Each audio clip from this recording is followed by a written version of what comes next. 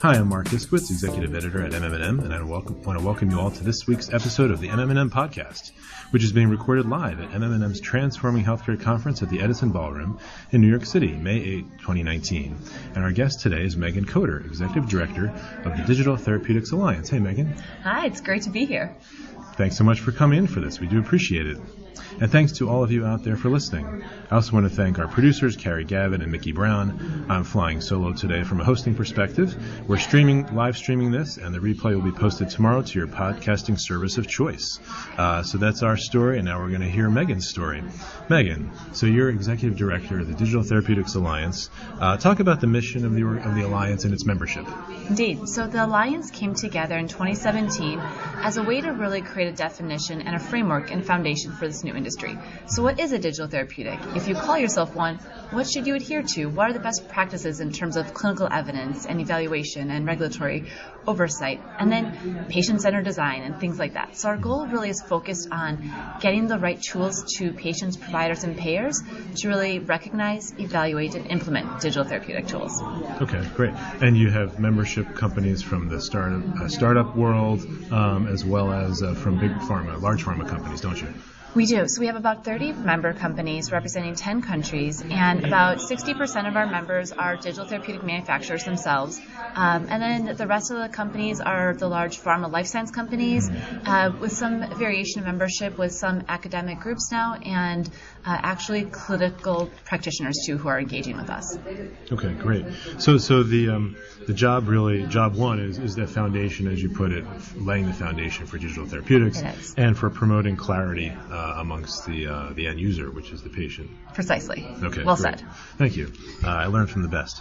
And I want to talk about your background a little bit, because you have a really interesting background. You're a pharmacist by training, right? And you have your MBA. You spent some time in Washington, D.C. Tell us about how you arrived at this position from childbirth. It's the cutest route that we took to get here, but it all worked out perfectly in the end. Pharmacist by training, I have a clinician's background, which I really think is valuable in this industry. Really love technology, and when I found a way to eventually merge the two, it was just too perfect to pass up. So to find this group of companies coming together to do something with such a mission and a purpose got my attention immediately, and that's why I dove in as quickly as I could. How would you compare the worlds of Washington, D.C., where you were, in the policy area, to now your transition working on the industry side? What would you say has been the biggest shift? So when I first worked in D.C., I was accustomed to the fax and pen and paper world, and then when I actually moved to San Francisco for a short time, I was in this tech startup world, and that was a whole new revolution that I've never experienced before. What I like about this world is it actually merges them, because we're looking at companies that really treat regulatory validation with a respect and a high priority. So there is that respect for the regulatory perspective, but there's also this push to get products out there as quickly as you can in a way that is meaningful and impactful, but still has integrity to the product development process. Sure. So the regulatory pathway is really important, like, as you say, for validating the technology in the eyes of the end user, right? It's kind of like the good housekeeping stamp of approval, if you will. Most people recognize FDA approval as the gold standard.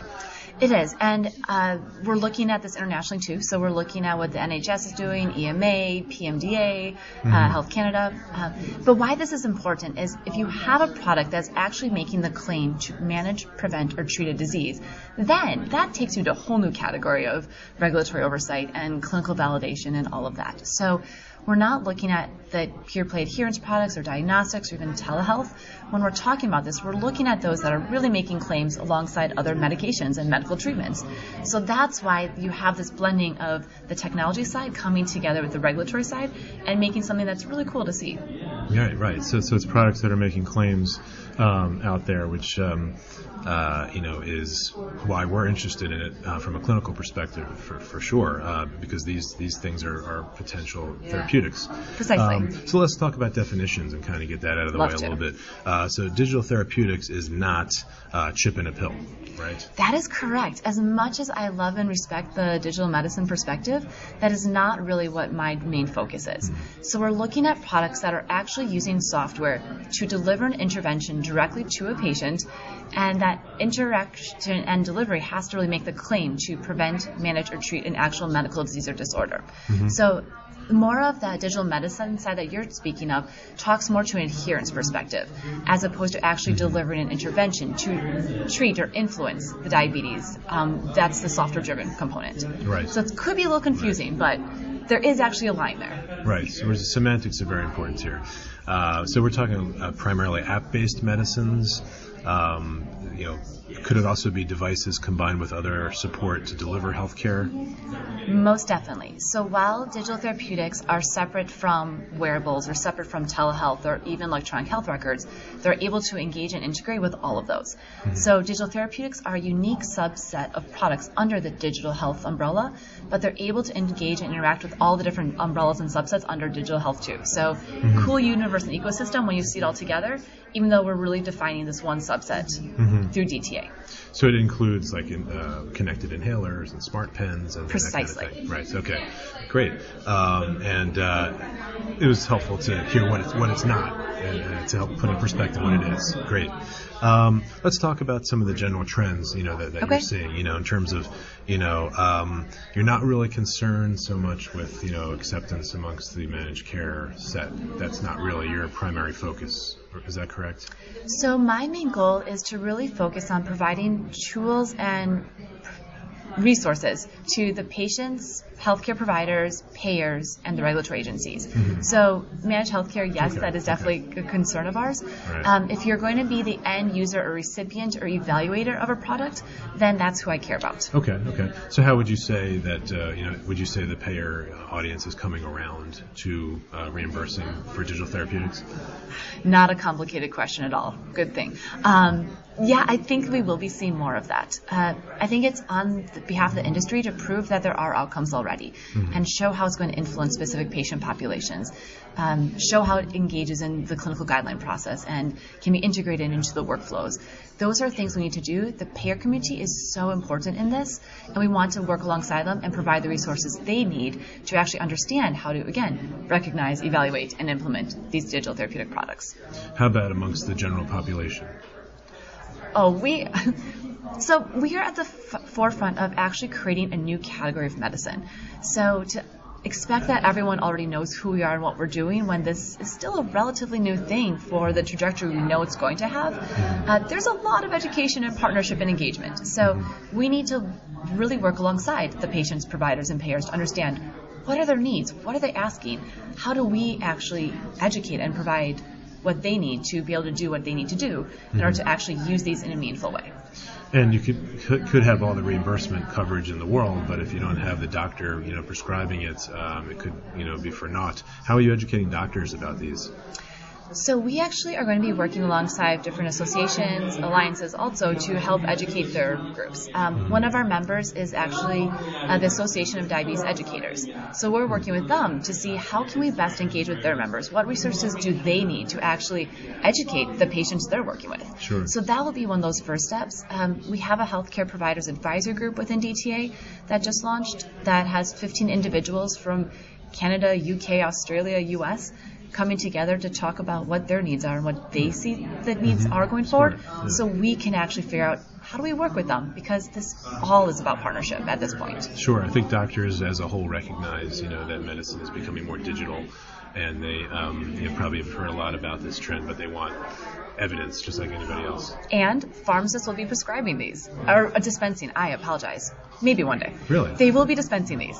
So there's another level, too, of looking at these will be in medication reconciliation and on formularies. What does that look like? What is an interaction between a drug and a digital therapeutic, or interaction between a digital therapeutic and a digital therapeutic? Those are things that we're starting to realize we should think about this pretty soon. Haymarket, which is the parent company of MM&M, also publishes the monthly prescribing reference, which is all of the drug-to-drug interactions, counterindications. Oh, we need to talk more now. We should probably integrate digital therapeutics into that conversation. I see that happening actually in the near future, to be honest. Yeah. And what kind of clinician would be, prescribing these? GPs, or it could be specialists? All has to be based upon their local prescribing or jurisdictions. So in the NHS in UK, it may look a little bit different than if it does in the United States versus in a state like Maine versus Idaho or New York. So I think we will see a variety of practitioners prescribing, but that will have to obviously be based upon their individual rights within their jurisdictions. And if the patient is taking, like an RA drug, a specialty drug, would that, digital therapeutic get dispensed through a specialty pharmacy? Actually, the specialty pharmacy dispensing is actually currently happening already for digital therapeutics. Okay, no kidding. Wow, yeah. Fascinating. I know. I know this was a good idea to have you on this podcast. Well, thank you. What would be, what's the primary concern amongst your members? This is me looking at a half full, half empty glass. There are many concerns, but there are also so many opportunities. When you're at the forefront of creating a new category of medicine, pretty much the world's your oyster for things that you have to accomplish. So looking at how do we make these meaningful to patients, that really is the main concern. And then I think everything will flow from there. Once we can show that a patient needs this, and here's how it treats their needs. These are things that could also be treating aspects of diseases that don't have medications right now for them, that there are no treatments.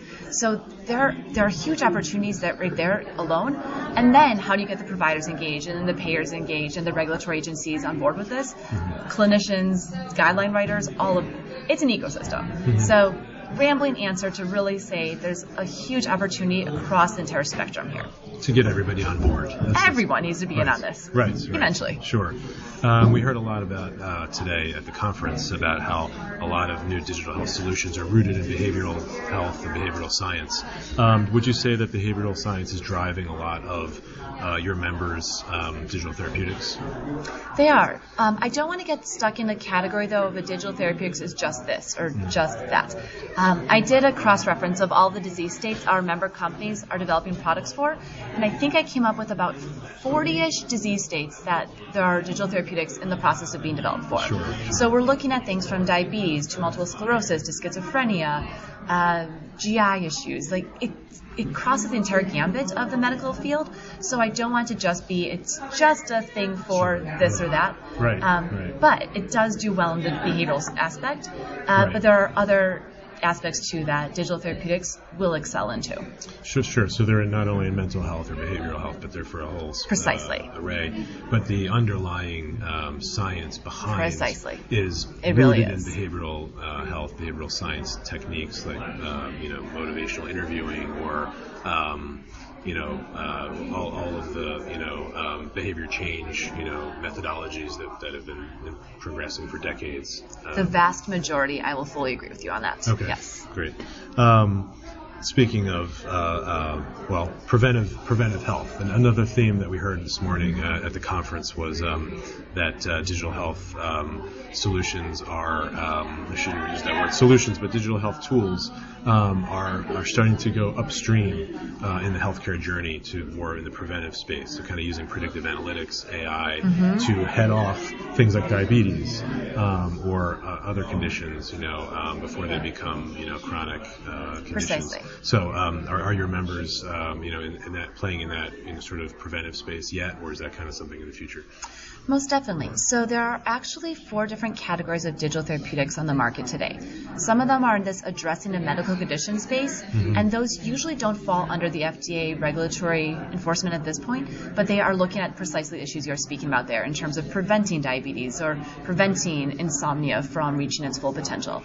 But then as soon as you cross over that border and start to claim you're going to treat an aspect or manage an aspect of that disorder or disease, then you get into, in the U.S. at least, the FDA's enforcement area. So there are a wide variety of digital therapeutics out there, and based upon the level of claim they have means it changes the level of risk the product may have, and therefore that then means the level of regulatory engagement and or clinical evaluation may need to change. Okay.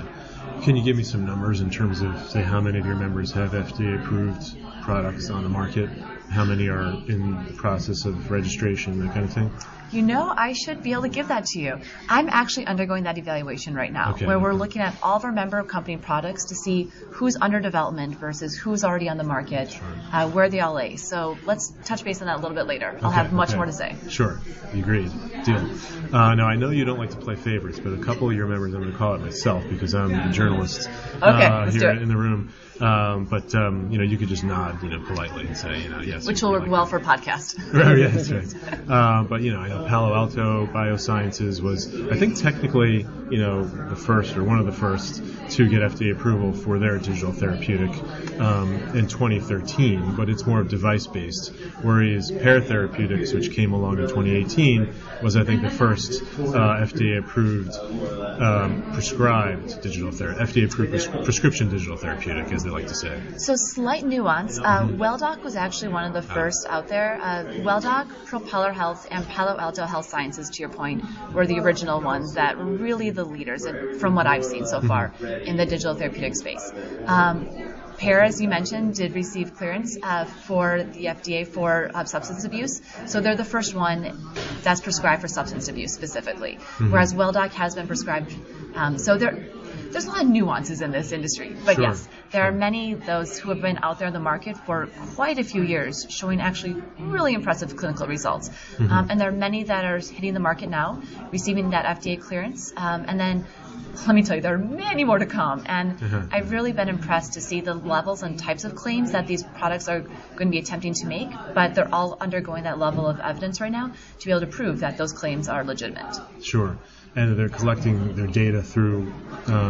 Actually, randomized control trials. Okay, yeah. So we've gone on record as DTA to say if you're going to be making that level of claim that is similar to any other medically validated therapy, you have to do a full randomized control trial on your product, in addition to other forms of outcomes and evidence, both on the pre-market and then the post-market real-world evidence perspective.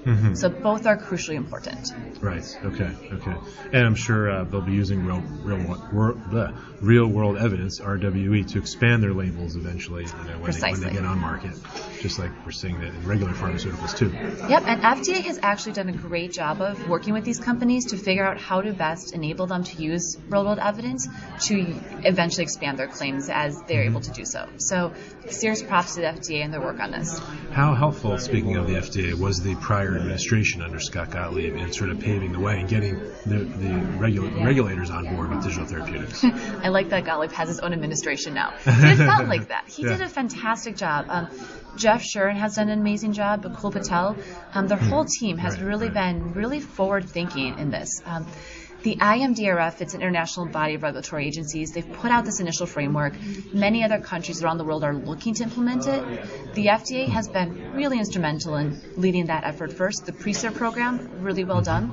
But then also shout out to UK and the NHS and NICE side of looking at digital therapeutic products and the evidence side in terms of the clinical and health economic outcomes.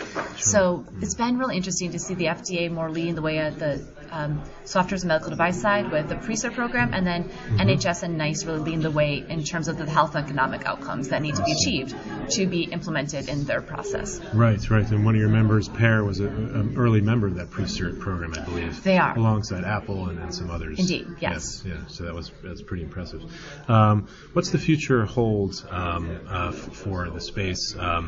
And also, like, what marketing initiatives do you have planned in the next 6 months? So one of the things I struggle with the most is there's been a lot of media recently talking about how all digital health apps have no evidence and all digital health apps have no security. That is so not true. When we're looking at the broader digital health and wellness space, that actually may be true. I'm not going to comment on that. But under the digital health umbrella sits digital therapeutics. And this is a category that's really come around the importance of saying evidence matters, security matters, patient privacy and consent matters. So I think our efforts in the next 6 months really need to be to start to clarify, yes, there is this other realm of digital health that is important to the patient and the healthcare journey that they're on. But when you're looking at digital therapeutics, we are taking very seriously that perspective in terms of quality, security, privacy, consent, evidence. So that differentiation, I think, will be really crucial to ensure that digital therapeutics aren't just seen as a digital health app that has no concern for the patient privacy, security, or whatnot. So to lay some context on that, we had, de-identified data is kind of the basis, the foundation, for developing a lot of insights from data. But we're realizing that in this connected world, it only takes a few data points to connect data and to de-identify it, after it's been de-identified. And HIPAA was kind of the foundation of protection of healthcare data. But, do we need a new standard of health protection for this era when people are going to be engaging more in digital health for which involves personal health information. So you see that as one of the biggest sort of perceptual challenges that you're facing as an organization. That's interesting. Yeah, so GDPR on the European side, we've actually seen that being looked at by Canada, across Asia actually too. So we've seen a rise in GDPR, which is a different variation of HIPAA that I think has a little bit more rigor to it, from my understanding. And even within the industry, we had a meeting yesterday where we talked about what is our code of ethics for the industry. And these are things that we want to say are really important to us, and we want to go on record as such. So to your point, there's much more to be done here, but this isn't an area where we're taking patient information for granted and assuming that, it doesn't matter, because it all does. And we have to very clearly distinguish what aspects of the data that a digital therapeutic company would pull together. How is that identified? How could it be used? And how can we ensure that the patients really have ownership and right of access to that and can consent away with aspects that they want to consent to? Sure. So privacy, data privacy, ensuring that or instilling that, confidence in the data privacy, and also getting people on board. Those are your two biggest, challenges, what it sounds like. And then the cybersecurity side, looking at high trust or SOC 2 as certifications that digital therapeutic companies should be getting. Security and privacy, while they go hand in hand, are two different things also. So we're trying to ensure that we look at those separately, realizing that they both have an impact on each other too. Okay, great. All right, so now we like to switch gears a little bit and enter something that we call the speed round. Oh, heavens. Okay. Yes. So what are you reading these days? I always get this question and I never read anything. I am awful. Let me tell you, I was excited reading the NICE guidelines for evidence for effectiveness. That is the excitement level I have. I'm sorry. No, that's cool. I was thinking it was going to be some kind of, insider, esoteric, B2B, guideline of some sort. NICE guidelines apparently, and IMDRF guidelines, let me tell you, great reading. Exciting stuff. Yeah, I'd like to read the annotated version of that. Okay, I know you spent some time in France. I did. What are your favorite spots in that country? Bordeaux was amazing. Saint-Emilion was beautiful. Really, it's a fantastic country. I can't speak the language to save my life, but it is a beautiful, amazing country. Just for our listeners' benefit and my own, what were you doing there? So I actually followed my husband for his job there, and that is where I was connected to a digital therapeutic company, and this is where I was really pulled into this idea of what the Alliance could do. Right, nice. Well, it's been a pleasure talking to you, Megan. I really appreciate you joining us. Thank you. Thank you. It's been such an honor to be here, and I'm so glad to be a part of this conference today, too. Great, yeah. Likewise. And I want to thank everybody out there for listening. Please subscribe to us on your podcasting service of choice, and visit the website for other great coverage of the Transforming Healthcare Conference. And also you can follow along with the Twitter feed, the LinkedIn feed, Facebook and Instagram, etc.